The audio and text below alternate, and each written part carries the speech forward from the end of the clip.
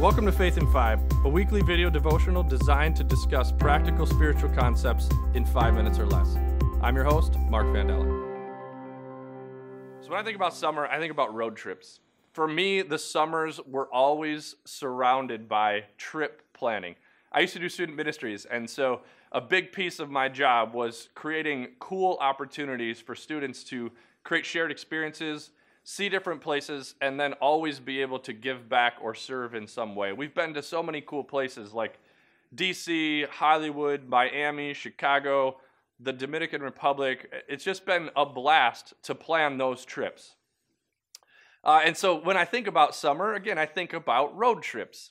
And so we're doing a summer series called Road Trip. And it's based on a book called The Energy Bus. And in The Energy Bus, it gives 10 different rules for managing your life's bus. And so we're going to do that. We're going to do a 10-week series called Road Trip, where we're going to talk about different things that we can think about on our journey. See, what I didn't realize in student ministries trip planning was that the worst part about trip planning was planning for vehicles. You're always trying to find enough seats, and it was whether you were going to rent a bus, rent a bunch of vans, or borrow a ton of vehicles. And one time we even considered motorhomes. Then you're rolling in style, and crazy enough, motorhomes don't require a special license, but buses do. So that's a tip for anybody planning a summer road trip. But recently I was hanging out with two friends of mine who still lead student ministries trips. My friends Greg and Caitlin are Young Life leaders, and we were just hanging out, talking about some planning for their trips and camps that were coming up. And we started sharing horror stories.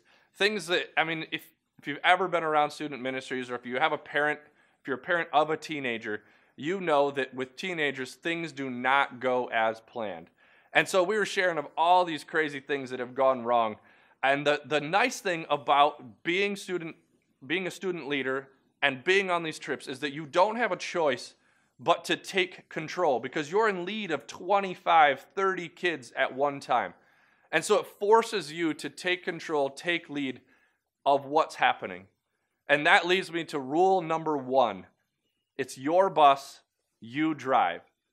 See, in my life, summer road trips and the journey always is connected with faith. When we take these student trips, it was always to get kids out of their comfort zones, but then to attach it to what it means to their life and what God wants to do with their life. And so for us, in our own faith journey, we have control. No matter what's going on, good or bad, we have control. You're in lead, it's your bus, you drive. And this makes me think of the parable of the talents. In Matthew 25, 14 through 30, there's a master and there's 3 servants. And the master is leaving town, and he entrusts his servants with money. In the Bible, it uses talents, which is a form of money, but we're just going to say dollars for easy mental math.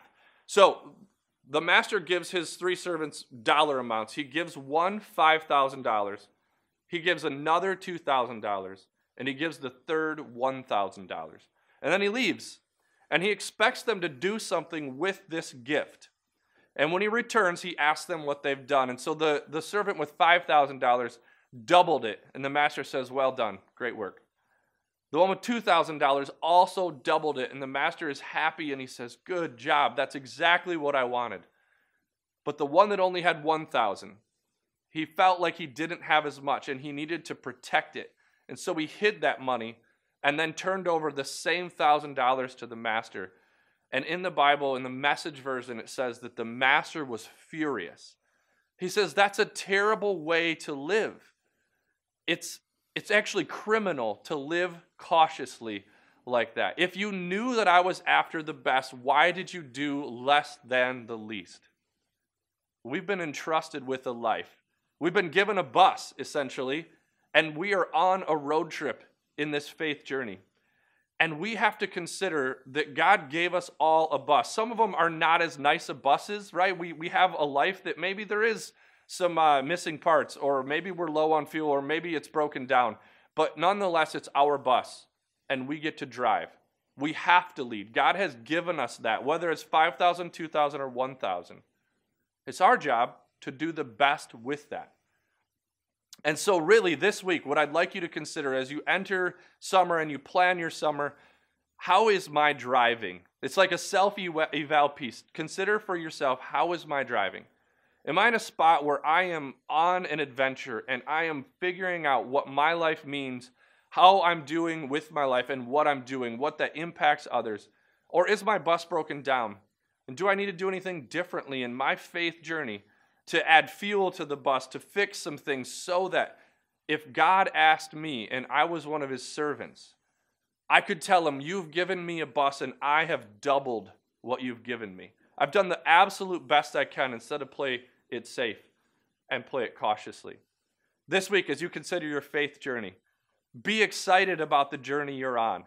Be excited about the bus you've been given and consider how you might take that bus and include other people and impact this world for better.